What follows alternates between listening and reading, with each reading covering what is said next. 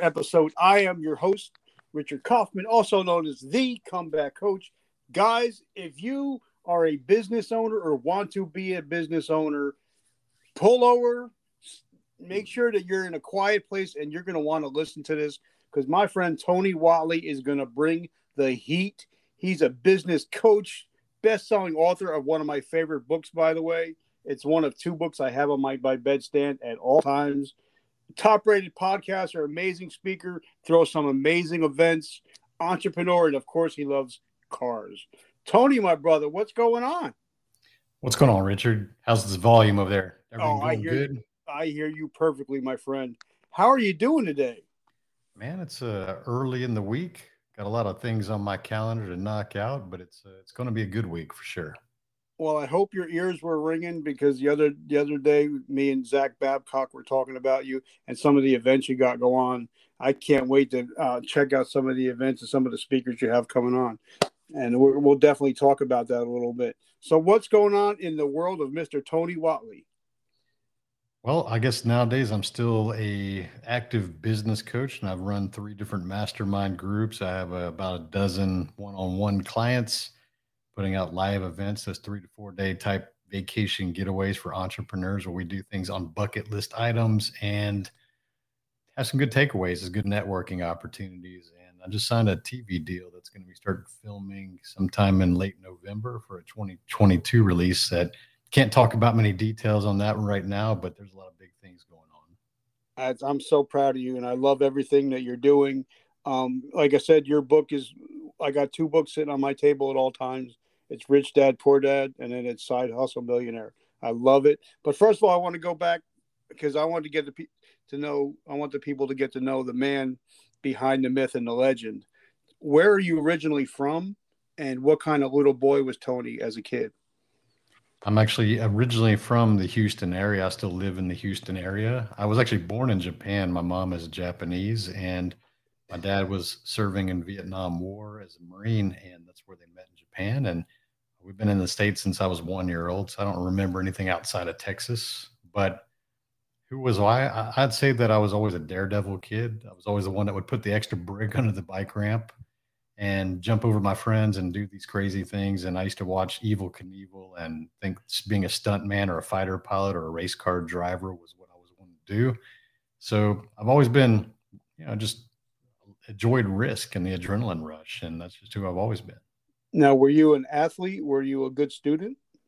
I was a straight A student and I did play football and did some wrestling and run track and things like that. So I think when I was younger, I definitely had a more violent side to combat stuff and did martial arts. And I enjoyed that stuff. I did because it kind of fed the adrenaline rush. Now, I've interviewed a lot of high performers and a lot of Navy SEALs, and most of them actually have a background in wrestling. And Mhm. they would say a lot of the times because they had to cut weight during the holidays, and that really sucked. But a lot of it was if they got pinned on the mat, it was their fault. So a lot of it was taking personal responsibility. Mm. Did you think that helped you mentally as you were growing up? I think so. I think for me, my football coach was the one that really pushed me the hardest because I wasn't a big kid. I had a growth spurt in my junior year of high school. So I would say below average until then. And I played fullback. So I had to go through the line and go knock linebackers down who were 6'2" and 230, 240 size dudes. And I had a coach yelling at me to go full speed and knock these guys down. And I was probably at that time, probably 5'8" and 140 range, thinking like this guy's crazy. Is he like telling me to run through this hole and like take these guys down? Like, are you crazy? But I learned that physics has a place in football. And the faster I run, if I can run twice as fast, I can actually hit them with the same impact. And that's what I learned. So I gained a lot of confidence on and off the field, knowing that size doesn't really matter. People just think it does. Now, were you always a reader? Because I always believe that readers were leaders. Were you always a reader? Absolutely. I've been reading forever. I think I've always enjoyed reading, even as a kid. And even to this day, I still finish at least a book a week on audiobooks. And I keep a stack of books on my nightstand. And part of my evening routine is every day, the last 30 minutes or so, I go read in my bed. I love that, and we'll definitely talk about, because I want to definitely talk about your evening and morning rituals. So now, did you, because you were good in sports and good in school, did you get any scholarships for college? No, actually, I didn't, and it was a kind of a bitter lesson that I learned as is that I made straight A's all the way through school. I actually had even perfect attendance because of my mom for kindergarten through graduation. She valued education pretty highly as a Japanese woman that didn't get to finish her education. And after junior high, they basically worked on the farms. And so she made sure my sister and I were getting on that bus, even if we're dying, right? But I always brought on that discipline and I started to identify myself as someone who could perform in that regard. And that's just one of the ways I can be competitive. So I adopted that and became that. And it drove me and I pushed myself at an academic level and fitness levels and just showing up and doing the right thing. And that's just who I am. But I think that when it comes to school, I just really just thought of it. Hey, this is a good way that I need to be just focused on the future because I didn't know understand. Nobody in my family had money. We grew up pretty lower middle class, and my mom worked in the public schools as a cafeteria worker. My dad, after the military, worked in the construction and the chemical refineries in the Houston area. So I just knew that education was a potential way to get out of that setting if I didn't want to grow up in that setting. Now, did you eventually go to college? Yes, I put myself through mechanical engineering school, University of Houston, by working construction at age 18 and started waiting tables on the weekends to make those ends meet. And yeah, it took me 7 years working full time construction and going to school at night. So, where did you get the entrepreneurial bug? To me, I think it was just always a means to get things that I wanted. So when I was a kid, my birthday's in November and Christmas isn't obviously in December. So there was only 2 months out of the entire calendar where I would get gifts because we didn't have allowance or money in the Watley household. So if I wanted video games or skateboards or BMX bikes, I had to go figure out how to earn that stuff for myself. So for me, it was just a means of knocking doors and mowing yards and walking dogs and washing cars and raking leaves and anything I could, just flipping things, buying stuff and fixing things up and selling them. And that's just what I did. I didn't call that really entrepreneurship. I know some people look at that and think, hey, that's kidpreneur. We say that nowadays. But for me, it was just a means to get what I wanted. And I could sit around and make a bunch of big excuses and not have what I wanted, or I can go to work. And, fortunately for me, my parents both supported me doing those kind of things. They encouraged it. Hey, if you want something, go figure it out. That's how they've always were teaching me. So entrepreneurship to me really didn't occur until my late 20s when I started working my corporate job. And I was being told to wait my turn and pay your dues and you're going to get a promotion 5, 6 years from now. I got told being told to wait my turn and pay my dues. And I thought, man, I need something external to go try to get some knowledge, get some creativity, invest some skills, learn some new things, take some chances. So entrepreneurship to me was just a creative outlet that I was using because I wasn't getting those opportunities at work. So, what was your first legitimate side hustle that you actually, when you were still working your full time job? Two different things. I actually taught myself how to build little simple web pages. I bought a book on coding HTML and I said, hey, there's a lot of companies out there that don't have websites yet. So maybe I can teach myself that. And I've always been a creative and artist type person. So it's kind of fascinating to me to see graphic design and Photoshop. I just always thinking about, hey, how do I learn to put that on a screen? I just didn't understand that. So I'd just go buy books and I'd read them and I'd practice. And soon enough, I was building these little 1 to 3 page websites for local car shops and parts manufacturers and small businesses.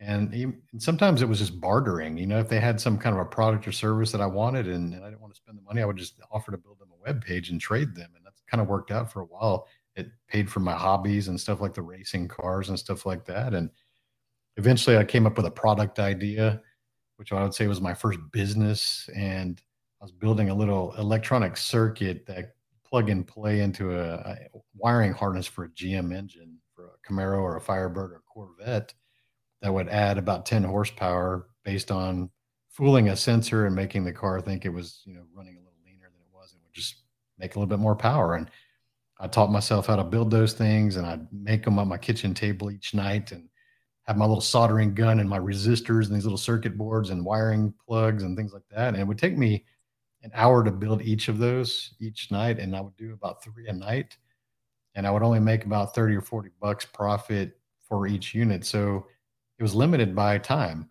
I mean, I can only make 3 a night, and then I can make 100, bucks sitting there at the kitchen table every night, which was better than waiting tables, which I still did after I graduated. But I could do it at home now instead of waiting tables. So I just realized that that wasn't really scalable. And there's a lot of people out there that want to start a business and they want to do handcrafts and build things with their hands and things that take a lot of time. And it just doesn't scale very well unless you have other people build that stuff for you. And there wasn't a big enough demand for me to be able to justify that. So first, you got to tell me about your love of cars. I mean, I love cars. Like my wife asked me, if I could buy you any car, what would you want?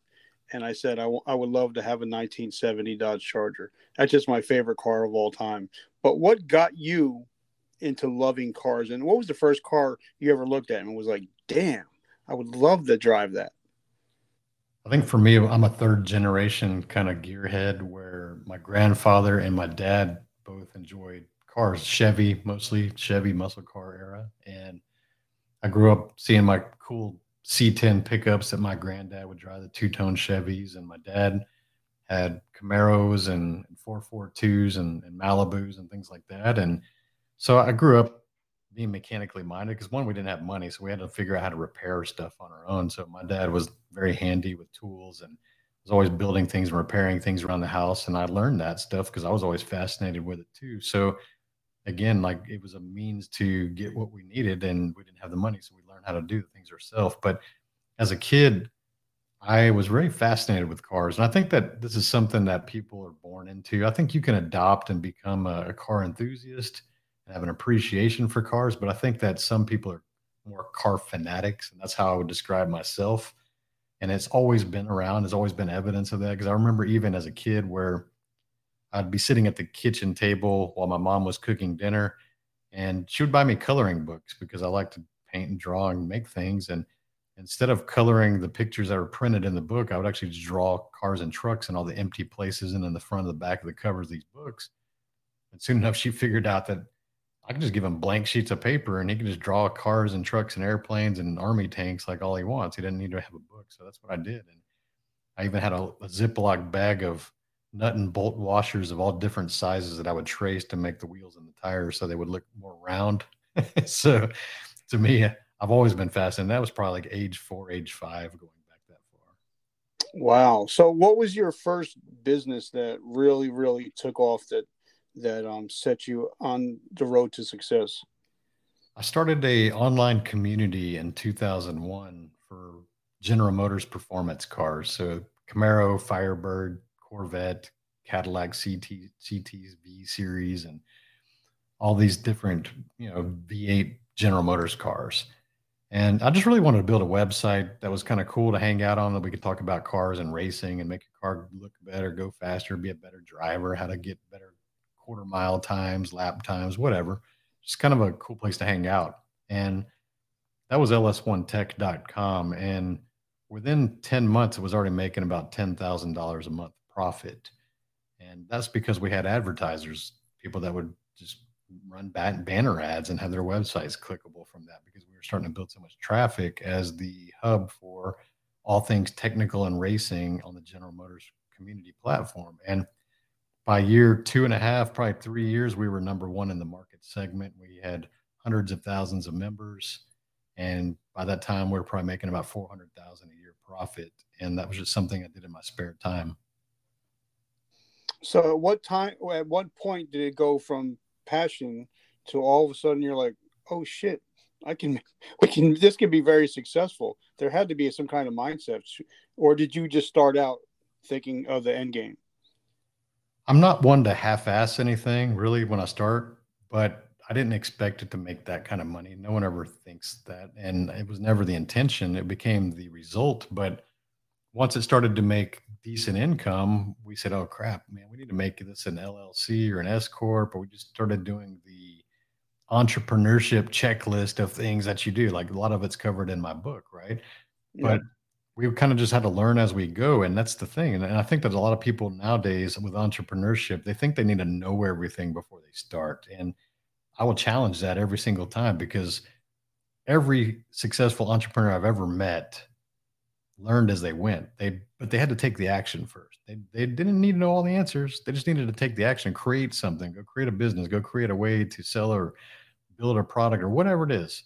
And by the success and growth of that as you go, you're going to have to be forced to learn these things and improve or fail. And that's okay. But I think a lot of times people just try to fortify themselves with all this information. They read all these books, listen to all these podcasts, they join all these communities, and they don't do anything. It's like you see them a year later and they're the same situation. They're still posting on their social media about which book they've read and things like that. But they're like, hey, what business did you start? What product did you come up with? Like, what are you doing? And they're not doing anything but consuming. So you got to move from being a consumer to a creator, and as soon as possible is the right answer.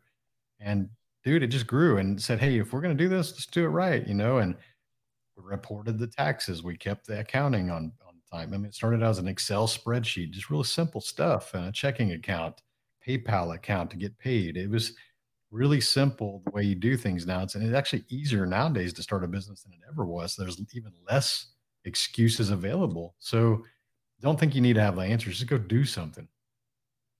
And I love that. Now, 90% of the people would, hey, if their company is making 400,000, they're just going to sit back, rest on their laurels, collect a check, start driving nice cars, fancy women, and drinking booze and getting into trouble. What made you think, all right, I've been there, done it, now I want to move on to something else? I mean, we were already kind of starting to see a decline in that market because at that point, this was around 2006, 2007, and social media was just starting to kick off. I mean, you realize I built and sold that company for millions before Facebook and Instagram were even a thing. So we were right at the beginning of Facebook, which was 2008.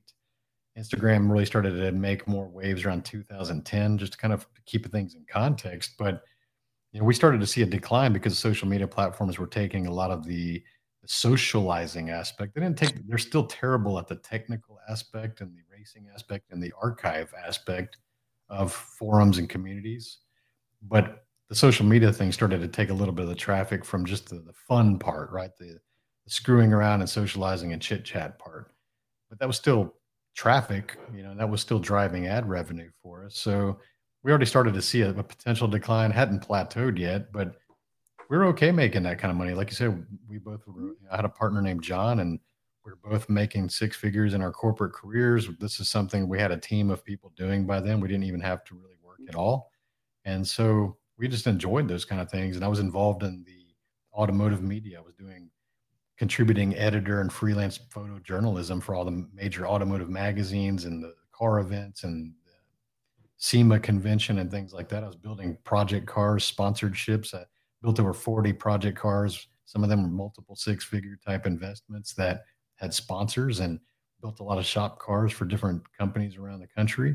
So I had a lot of things going on, and to me, it was a fun way to be in the industry that I really love, and I'm still involved. I'm actually on the marketing advisory, task force for SEMA, which is the Special Equipment Manufacturing Association, which is all the high performance and aftermarket for cars. So I'm still involved in the industry, but to me, it's like, dude, we just got to build it, and I don't want to half-ass it. And that's the result that we came out with. We were actually approached by a company that wanted to acquire it.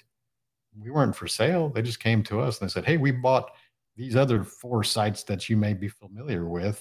We'd like to talk to you about selling yours. And we recognize those other sites because it was the number one Audi site, the number one BMW site, the number one Ford site. So we knew those brands very well because they were the same size as ours. So wow, if they sold those companies to this company, then maybe we should have a conversation with them. I'm just I'm thinking, because I listen to a lot of the shows that you've been on, and it's amazing. A lot of people don't realize, when you sell your company, and then you have the money in the bank, but you still feel that burning in your belly. You still feel, all right, there's something new I got to do. So what was that next thing, that next adrenaline rush? I'm not sure. I think that after I sold the company, I was around 34 at the time, if I'm doing the math correctly. And I actually kind of fell off the wagon. I'd say that I kind of got lazy and physically and mentally because one, I never thought I would become a millionaire, much less a multimillionaire. That just never even seemed like a reality in my life or in my mind. And I just started having more excuses. I let my health fade. I gained weight. I got kind of lazy. My friends I surrounded myself with were kind of the same regard, kind of mid to high net worth, but also kind of just lazy and not really doing anything anymore. And when you start to surround yourself with people like that, you kind of become who you surround yourself with, right? Yep. And I remember, even like going to the gym and things like that is like I didn't go because I had my knee ached and my lower back ached, and I must be getting older. I'm in my late 30s, like thinking like that, and you hang around with a bunch of people who validate that same bullshit excuse because they all say the same stuff. And so you really start to believe, like, oh, I guess I'm just not healing like I used to because I'm getting older. And guys, I was in my late 30s at the time. And, so it took like the pivotal age for me is 40. That's always a milestone age for most people. It's like, is this really what I'm going to do for the next 25, 30 years of my life? Is make a bunch of excuses and hang around with people who aren't really driving themselves, hang around people that talk about remember when instead of imagine when. And no, it's not. It was never enough for me. I just said I got to do something better. So I actually started becoming more physically fit in my 40. At age 40, I was like, I'm going to make the next 10 years my best ever. So now I'm 40, almost 49, and I am physically the strongest I've ever been in my life. So for the last 9 years, I've been very physical and going to the gym at least 6 days a week, and lifting all kinds of crazy weight. And I'm not a big dude. I'm a 185, 5'11" guy, but I deadlift 500 pounds and bench 300 pounds and squat 400 pounds. It's like I got all these big numbers, but I don't look like a big dude. Now, can you remember back to that day when they say, you have that come to Jesus moment where you're like, all right, I'm tired of this bullshit. And what was it like walking back into the gym after all these years? It's always embarrassing because when you identify as an athlete and you let yourself go, you still feel like you're going to be as strong as you used to be. And then you go into the gym and you go, okay, for example, let's go to the bench press, especially the dudes listening, right? So you go, okay, I'll throw 135 on there and like do some warm ups, 45 plate on each side. And you do like two and you're dying. And you're like, what the hell? Like, this used to be a warm up. Like, I can't even do two of these. That's not even my own weight. Like, this is weak as hell. And it's embarrassing. And that's the problem is that when you let yourself go physically like that, and you knew that you were better at a younger age or at a different time, you realize that average is what I would call zero. If we're looking at a scale, zero to negative or zero to positive, like average health is zero. And if you're below average, you're negative. You're literally negative. So you're already having to understand that just to set foot in the gym and start over again, you're going to be starting negative and you're going to have to put in a lot of work just to get to zero. Like that's the philosophy here. Like you have to put in a lot of work just to get to average health. And then if you can continue that discipline and showing up, now you're getting on the positive side, right? But I think what keeps most people from starting is because they realize how much work they're going to have to do just to get back to zero. Now, once you started getting back and you started getting back in shape, I'm sure that it does help with your psyche. When you start getting back in shape, you start feeling better. And even getting, like you said, getting back in shape can help you from the boardroom to the bedroom. So, how did that help you mentally getting back in shape? Well, for one, it's no matter how confident you think you are in this moment, if you're unhealthy, guess what? You have a lot more room to improve because when you become confident and healthy and you stand out in the crowd, because here's the thing, if you're a guy or girl and you're in your 20s, your 30s, you're sort of expected to be healthy. I mean, you're young and it's easier. You have a higher metabolism. But now when you're in your 40s, 50s, and older, very few people stand out in a crowd as being fit at those ages. So you can actually have an unfair advantage by entering a room by being more physically fit than your peers, especially when you're more fit than people half your age, right? So whatever level of confidence you think you have, because you may be sitting there thinking like, I'm large and in charge, man, I'm super awesome. And I don't care that I'm big. Like we've all been there. We all lied to ourselves just like you do. Hmm. So when you start to take care of yourself and be committed to it, and other people start to recognize and see that and realize that you do have discipline, you will have a heightened level of confidence and certainty about you that you didn't discover until you are there. So when did you first decide to write your book? What was the reason, and what was, why did you write your book? Which, I like I said, is truly amazing. It's very easy to read, even for a low tech redneck like me. It's very digestible. So what made you want to write your book? For me, the book was something that was in my mind probably for 5 years before I wrote it. And I wrote it in late 2017. It came out in May of 2018. But here's the thing, we all have a book, every one of us does. And I thought about how am I going to impact people? And what was the basis of this is I'll rewind it a bit because 2015, I was in a near death experience racing cars at the drag strip. I hit a concrete wall in a two-door sports car, Dodge Viper, twin turbo, 1,000 horsepower. Hit a concrete wall at 130 miles per hour. And in that moment, I thought I was going to die. And I realized I could have died. And I started thinking about how would I have been remembered had I died. And that's what started to realize that I'd only impacted my personal bank account and the people in the close proximity to me. So those who knew me or those who worked for me or those who were my friends or family got to greatly benefit from my knowledge and my experience because I'd helped at least 12 other people that were former staff members of mine become millionaires and build seven, eight, and nine-figure companies, just mentoring them. I wasn't charging, I was giving them advice and giving them guidance, things that I always do anyways.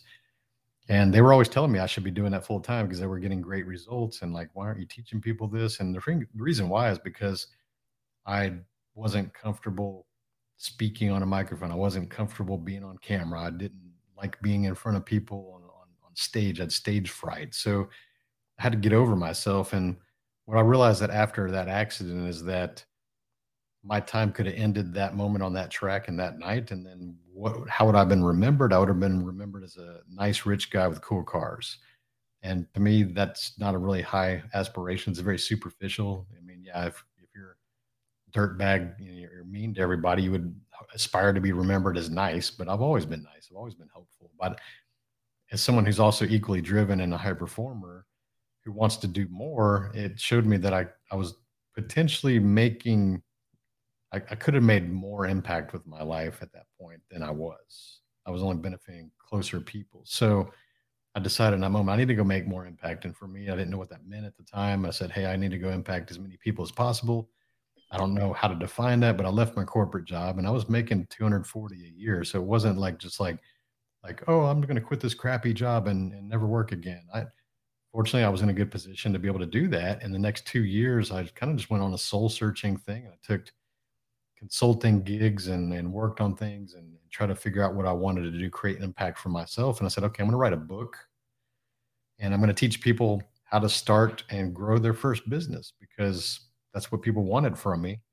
So I wrote that book. And when I thought about that, it was kind of looking back, I was actually still kind of afraid of the publicity or the potential fame that may come with a successful book. So to me, the book was the most, I hate to say it now, but it's the most cowardly way to get your information out there because you could have ultimately a highly successful book, but you could still relatively be unknown. I mean, if you and I, Richard, walked by a non-celebrity New York Times bestselling author, you probably wouldn't recognize them.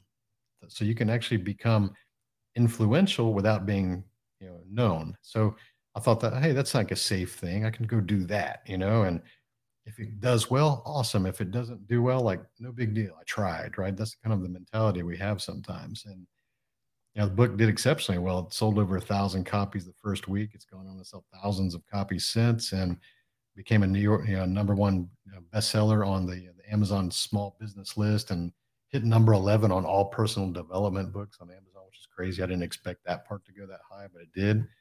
And people started wanting to interview me and I've been on TV and the radio and stages and things like that. And it's just, I had to become the right person to carry that story. And that took a lot of time and investment and courage to go become the side hustle millionaire because I had the experience, but I hadn't have the right persona or the confidence to be able to carry that message.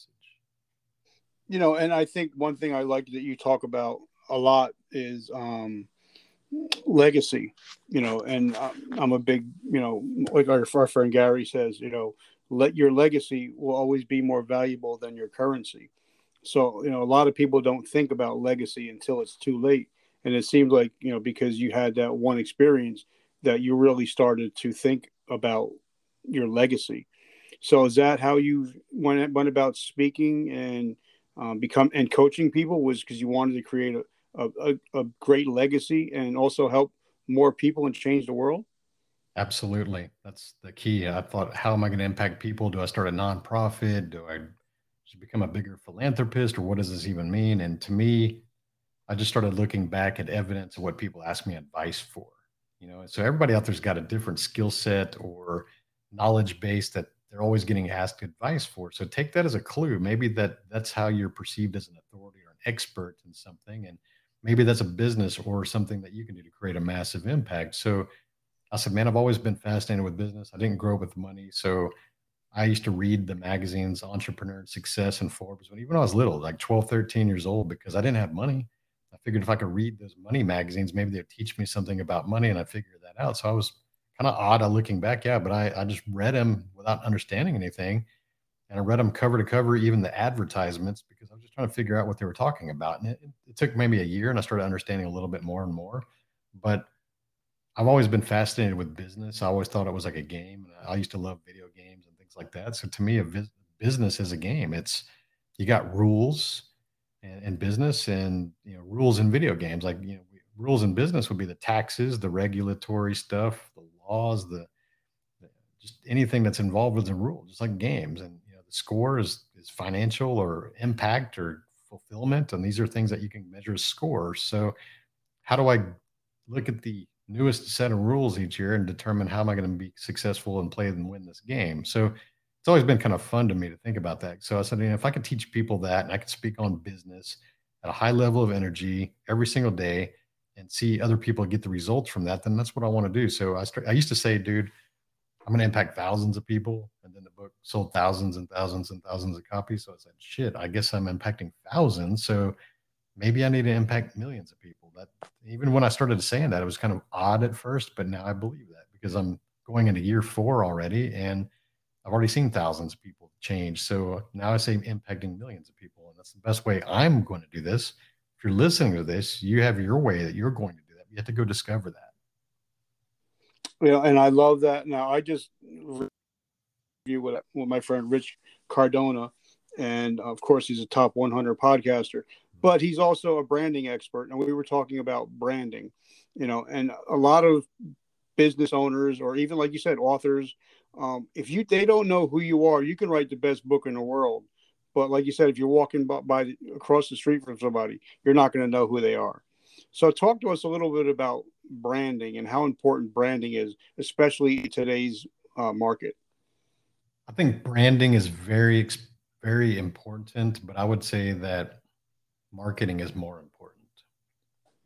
I think that most people, especially entrepreneurs or beginning entrepreneurs, especially, or maybe if you're in the first 3 years, I think that most people will start a business based on a skill set or a knowledge base that they have. Maybe it's something they learned in their profession or their career, and they go, hey, I'm really good at this. I'm highly compensated at this, and I've got excellent results, and I can demonstrate those things. So maybe I need to go start a business and do this. And that's great.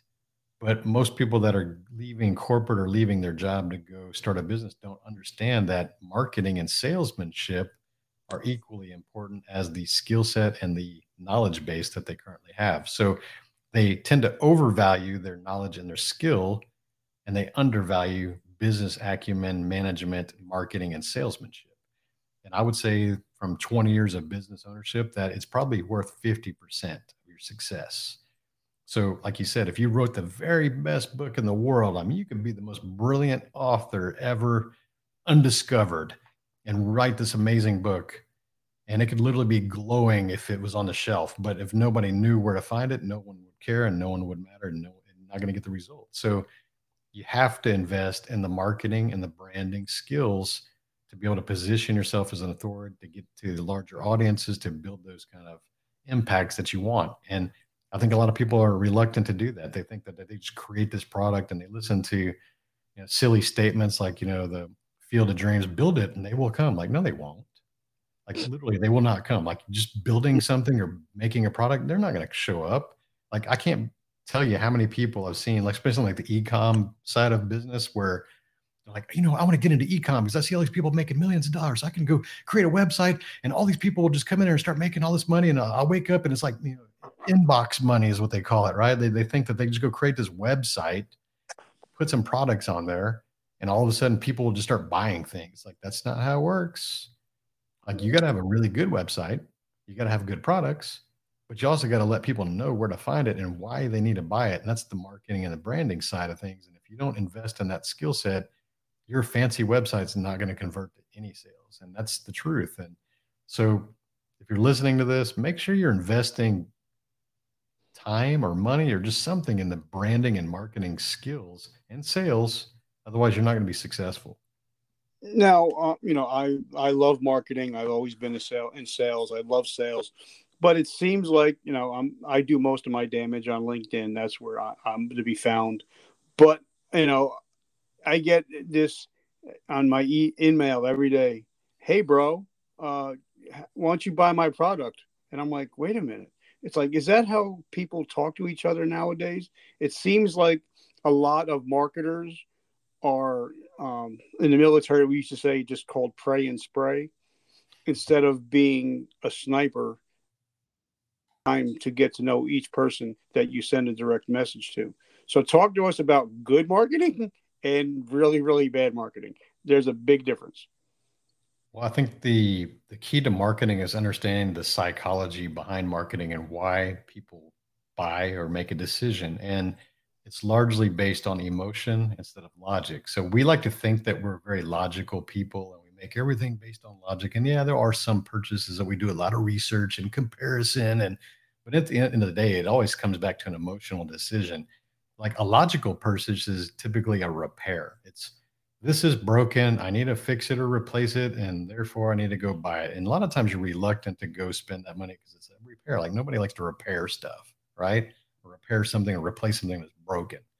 But 80% of your purchases are more emotional. Like I want that, I desire that, I think I need that. You convince yourself that it's great, and you convince yourself it's going to change your life or make you have some kind of a positive emotion reaction. So you go buy those kind of things. So I see a lot of times people will put a bullet point list of like all the tangible things that are great about their product. And they're talking about like, it's this shiny and it's this new and it's got this cool feature. And it's like, and nobody cares. Nobody cares. And nobody's buying it. It's like, what problem are you solving? Why would someone buy that? What is it going to change their life? Like what kind of emotional before and after are they expecting by investing in that product or service? You start speaking to them on an emotional level, you get better results. But you wouldn't know that if you just look at billboards and all that, because a lot of these times they're just putting crap up there that's not really converting either, and you're learning from the wrong people. And I definitely see that all the time. Now, you have the 365 Driven podcast, which I love. I don't ever miss an episode, by the way. You have an amazing group. So where did that all come about? Because, a lot of people, that are in the podcast realm, but the average podcast only lasts 10 episodes and it's done because people quit. So where did it come, the group? And then why did you start a podcast? The group is based really on the similar leadership and business model that I did with the automotive communities. The first community, LS1 Tech, that I mentioned, grew to over 300,000 members. And then I created performancetrucks.net for the racing truck community. And that one grew to 280,000 registered members. So I'm pretty good at repeating and building communities. I've established that for 20 years. 365 Driven is an entrepreneurship community. And I said, I'm going to take those same principles and leadership and guidance and understandings that I've built and just build a leadership group for entrepreneurs and people that maybe want to start businesses that don't have all the answers. And I want to build it a highly engaged where people answer questions, they feel safe, and they can participate. Right? There's a lot of reasons that you can do things to become a leader.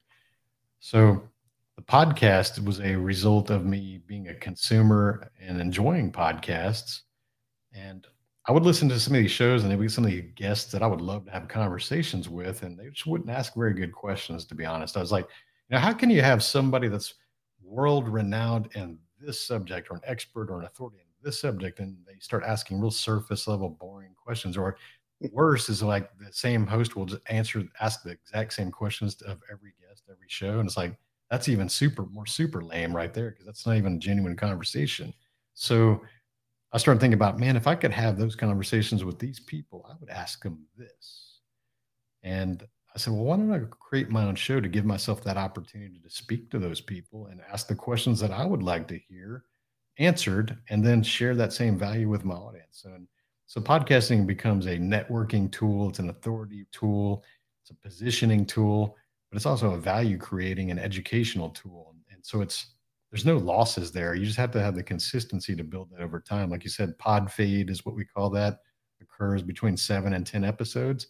Mm-hmm. It's because people weren't really committed, just like the vast majority of people, they weren't committed in the beginning, and they realized like, oh man, I'm editing episodes, it's taking time. I have to ask people to be guests. I have to create the artwork, like I have to upload it. Like there's a lot of boxes you got to check to get an episode out there. And if you're not committed to doing it for the reasons behind it, then you're not going to be successful in anything. It's kind of like the 80-20 rule we hear, that 20% of results are a result of, or 80% of results are a result of 20% of the people that are committed to doing things.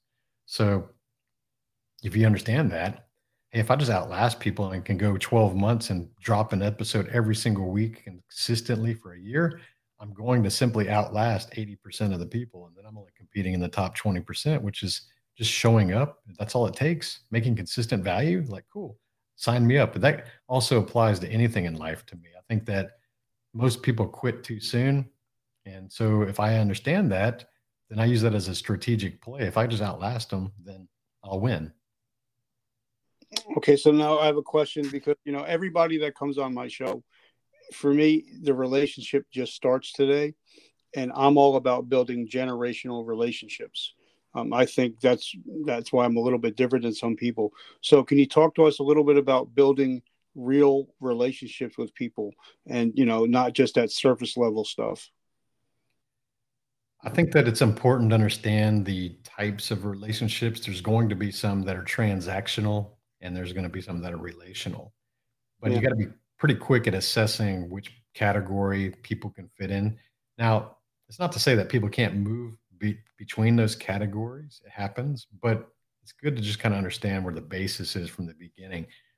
The transactional people are the kinds that you're hiring for a service or something like that. And there's nothing wrong with that. We all need a transactional relationship. You hire the friends that we know that, or people are referrals and things like that. But it doesn't always blossom into an actual relationship. And these are the ones that, well, people are always asking you to buy something from them or, do business with them. And you can see their messaging is mostly pitching about their company or their product or the service like nonstop. And it's a more inward focused. It's self centered in some ways, and they're kind of oblivious to it, or because that's their nature, right? I mean, we see a lot of influencers out there that just talk about wanting to sell you something all the time, and kind of gets annoying. Let's be real. Nobody likes to get pitched to. No one really likes to get sold to, and things like that. So you got to find a balance. And for me, they're like, again, it's like if I can give 90% value and encourage them and help people and give them advice, that 10% of times that I do ask for something, whether that's buy a book or listen to a show or give me a review or join my mastermind or go attend to this event, I don't do that with every post. It's probably closer to 5% of my content is something like that. So you got to think about that. It's like, are they giving more than they're asking? And a transactional person typically doesn't. They're always just asking, and they're not going to do anything for you unless there's something in return. That it's purely transactional. Now, relational is, hey, I want you in my network. I think you're doing amazing things. I don't know where this is going to go. I don't even know if we're ever going to have a deal or what. But you know what? If you're building a pretty cool boat, I want to be on that boat. And I'm building a pretty cool ship over here too. So you can ride on my ship too. See, so it's very a relational thing. There's not an ask.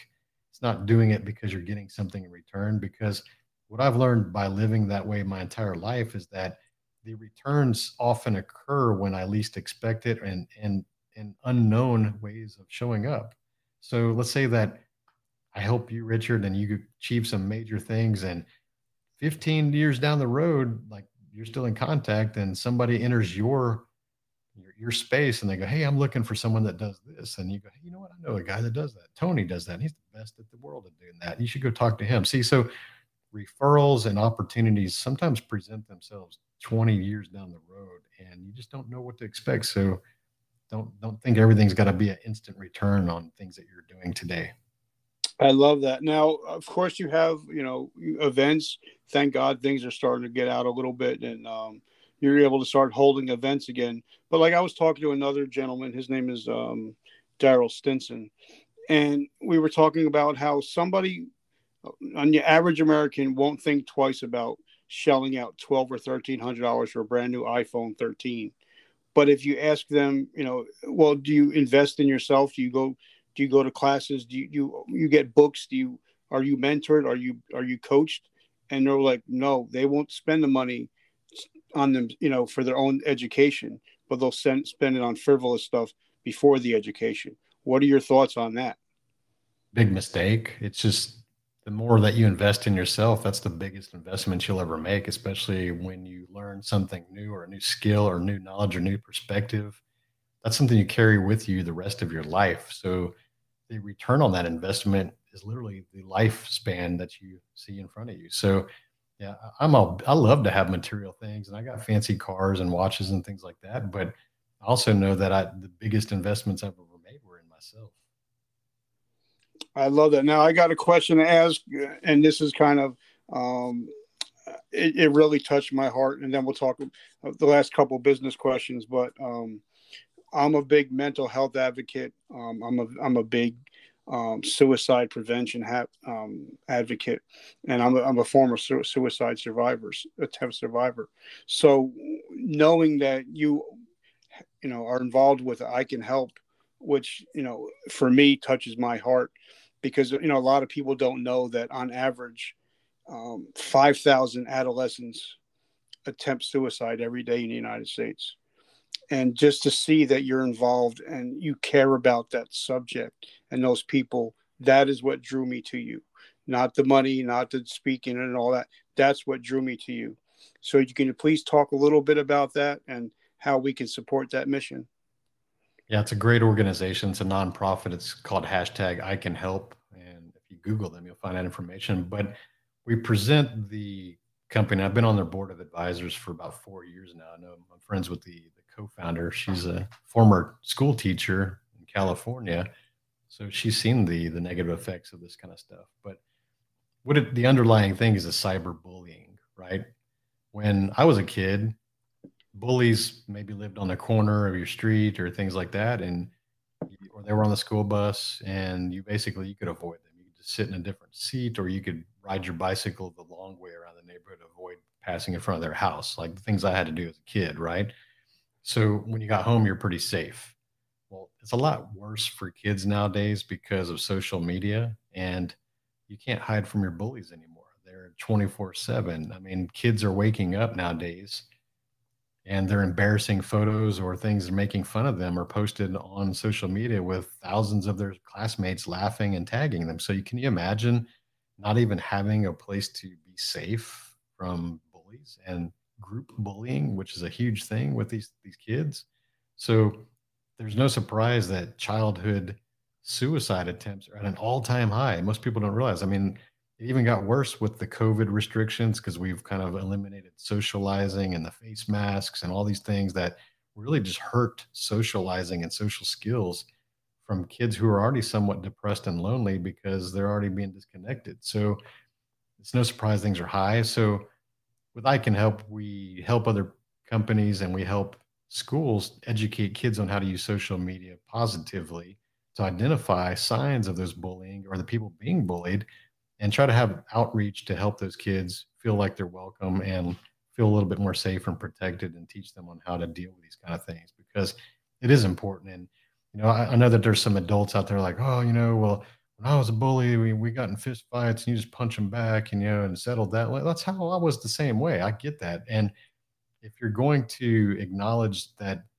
cyberbullying sounds like less harmful because you're not getting punched in the face. You got to realize like suicide attempts are based on emotion and it's not logic, it's emotion. And can you imagine like waking up in the morning and seeing some post that started late the night before and had 10,000 shares and everybody making fun of you like that? That's terrible. I'd rather get punched in the face. Let's be real. So, it's actually worse than it's ever been. And that's what we're doing, is trying to combat that. Well, I'm just so grateful for you for doing that. Now, you also help out with the food bank, your local food bank. So, who is that one person in your life that had that heart of service that you got that from?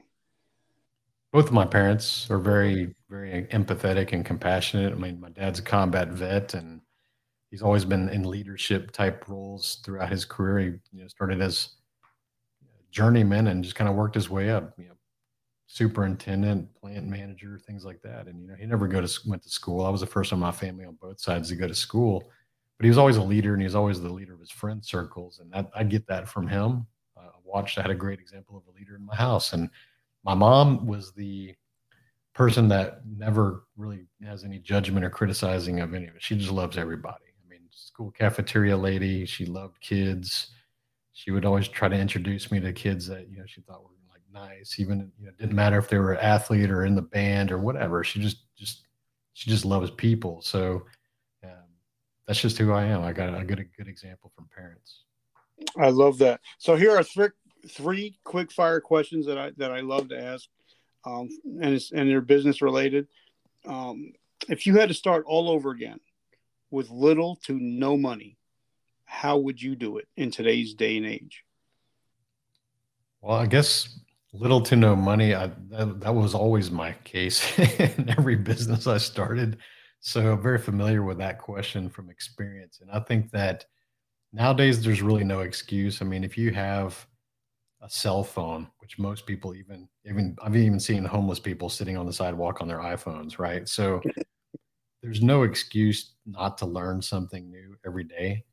And if you could learn a new skill or a knowledge base that you could apply, and you can even make money off of your phone. I mean, people make millions of dollars from a device they carry around that has free access to all the information you can ever want in the world, and ways to create content and get messages out there, or have transactional uh, making a business. It's never been easier. You can do every single thing in the world business wise with your cell phone. So I think that I would just go learn a skill like copywriting, or how to build something, or do some kind of a useful skill, even if it's paying you better than an hourly rate, as an entry level job. So there's literally thousands of opportunities out there, but you got to take the initiative to go learn that and apply it, and then figure out how to sell that. I love it. So, what is the most important lesson you've learned while being in business? Something that I undervalued when I was a kid, that I wish I would have done this in my 20s instead of my 40s, is I wish I would have just hired a public speaking coach and did the communication things early on. And in my latest episode, I recapped Ed Milet. I interviewed him about a year ago, and even he agreed with that same thought. It's like, if you need to be successful for the rest of your life, go invest in joining a Toastmasters or a Rotary Club, where you're getting some reps and actually getting to speak in front of crowds to become a more effective communicator. You get feedback. They tell you what you're doing well and what you can improve on. And that's what you need. Because, yeah, communicating is opening your mouth, but learning how to speak influentially and communicate to get things across, and have more certainty and confidence in the way you come across. These things are skills that you learn. They're not talents. If you would have heard me 4 years ago, I was not the same person. Even a year ago, if I would have done this interview, I was not the same person. But these are skills. It's just like if you wanted to go learn Cantonese or Chinese or Italian, you'd go read a book and you would learn and you'd practice and you'd do reps until you started to be able to sound well and understand how to communicate. Well, public speaking, whether that's on a stage or on videos or a podcast, it doesn't matter. It's all the same. It's the same skill set. And these are things you have to learn. And I wish I would have done that in my 20s instead of my 40s. And by the way, Ed Milet, one of the great people, such a humble person, but such a powerhouse. So, what top three piece of advice would you give to someone starting out in business today? I think that the first thing that most people, not just business people, but everybody, you have to get over worrying about what other people think or say about you. I think that is always going to be the number one thing that holds people back, that keeps people living a life of regret, not trying the things that they really wanted to do because they're so worried about the potential criticism or naysayers or critics and haters. And the thing is that I want you to understand is that you're going to have those. Everyone who's doing something notable or worth noticing is going to have critics, haters, naysayers. I mean, think about this. Everyone in history of mankind, all the greatest people you can imagine, anything that's popping up in your mind, all of them had critics, naysayers, haters, sometimes even murderers because they disagreed with the things they thought or said, right? So, what makes you as a listener think that you are going to be the only one in the history of mankind that everybody's going to love? It's just impossible. It's not going to happen. So, understand that no matter what you do, how good you are, or what your greatest intent are, there are always going to be people who disagree with you and don't like you, and that's fine. It's okay. It's actually part of the game. I would say 5% of the people that come across your audience are not going to be able to support you, and that's okay. In my group, I teach you to go, hey, go earn your haters. Because if you get them, screenshot their stuff, bring it back to the group, and we'll celebrate the hate with you because that's part of the game. And if you don't have any haters or naysayers or critics, don't pat yourself on the back right now. It just means you're obscure. It means nobody's watching what you're doing. It means that you're just unknown. So if that's what you want to be, as unknown, like, okay, you're winning at that. But if you want to make impact, change the world, or do something, you're going to have that. So just adopt it, understand it's part of the game. I think when most people think about like deathbed, like they're old and they're elderly and looking back, you're going to be surrounded by your friends and your family at that time. You're not going to be surrounded by these haters and naysayers that don't like you, that held you back your whole life. So if you're going to allow these people to run your life right now and they're not even going to be at your funeral, why are you doing that? Like, it doesn't make any sense. So that's the first thing. Get over it, right? Second thing, That's got to be the number one, because a lot of people, they worry about what everybody else thinks and they never do anything in life. that's the number one thing that keeps everybody from doing something. I mean, it kept me from writing a book and getting on stages and all that. It was the same stuff. And when let's say you do make it to that ripe old age and you're surrounded by your friends and family and you're in your deathbed and you're thinking about what you regretted in life. You're never going to regret things that you did and you failed. You're going to regret things you didn't try.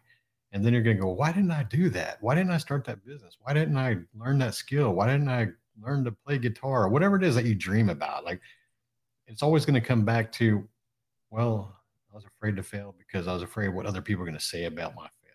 I mean, that's the truth. So if you know that that's why, it's like you can avoid all that by just doing it, right? Definitely. And so, how do we find you? How do we, find your podcast? How do we get your book, your groups, and what do you have coming up? You have an event coming up, so talk to us about that. Yeah, I appreciate that opportunity. My event is November 17 through 19. This event's going to be in Tucson, Arizona. We rented out a historic resort that's like a dude ranch. We're going to have a full day of business speakers, some of the big names out there that have been guests on my show. And the next day, we're actually going to get on a charter bus and go to Phoenix, and we're going to have a full day of high performance racing school. So we're going to have Dodge Hellcat 717 horsepower cars that we're going to teach people skid pad, road course, autocross, performance driving, especially for the people who have never done this kind of stuff before. It's a good bucket list item, and you will come away from that as a better driver, even on your normal commutes, when you understand car dynamics and handling and how to actually drive a car instead of play video games to say you do. So that's what we like to do, is make these little destination getaways for entrepreneurs. It's 3 days of networking and just building some strong relationships with people who are there, and they're all incredible people and part of the community. And we've got the 365 Driven Society that's thousands of members now, and that's just who we build these things for. So yeah, that's coming up in November, and looking forward to that one. website and everything else, the social media, the podcast is 365 Driven. Just visit my website, 365driven.com, and you'll find all of that information there. My friend, I'm so grateful that you took the time today. Thank you for everything you're doing. Like I said, especially for helping the kids. And that means more to me than anything. And I just want to say thank you for your friendship. And I'm truly grateful and humbled that we actually got to hang out and talk today. Hey, Richard, you're a good dude, and thank you for having me on the show, and always enjoyed the conversation, man. Well, have an amazing week, and God bless you and the family.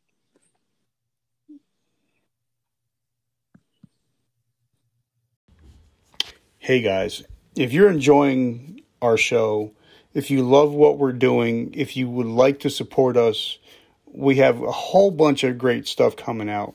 We have a brand new t-shirt line that's coming out. Hats, coffee mugs, any kind of swag that lets your friends know that you support Vertical Momentum and you're always looking to get better. Also, we have our new coffee brand coming out. It's called Vertical Momentum Coffee.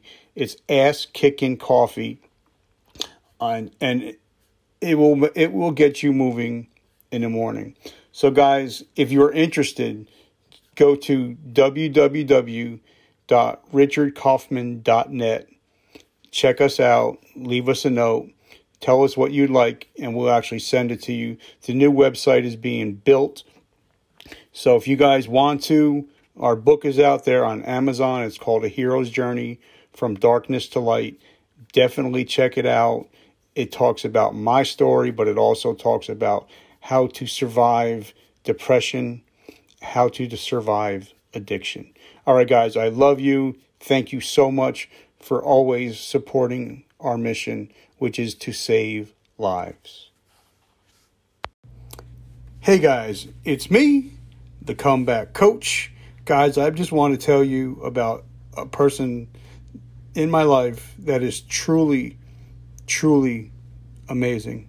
And she's actually changing the world one home at a time.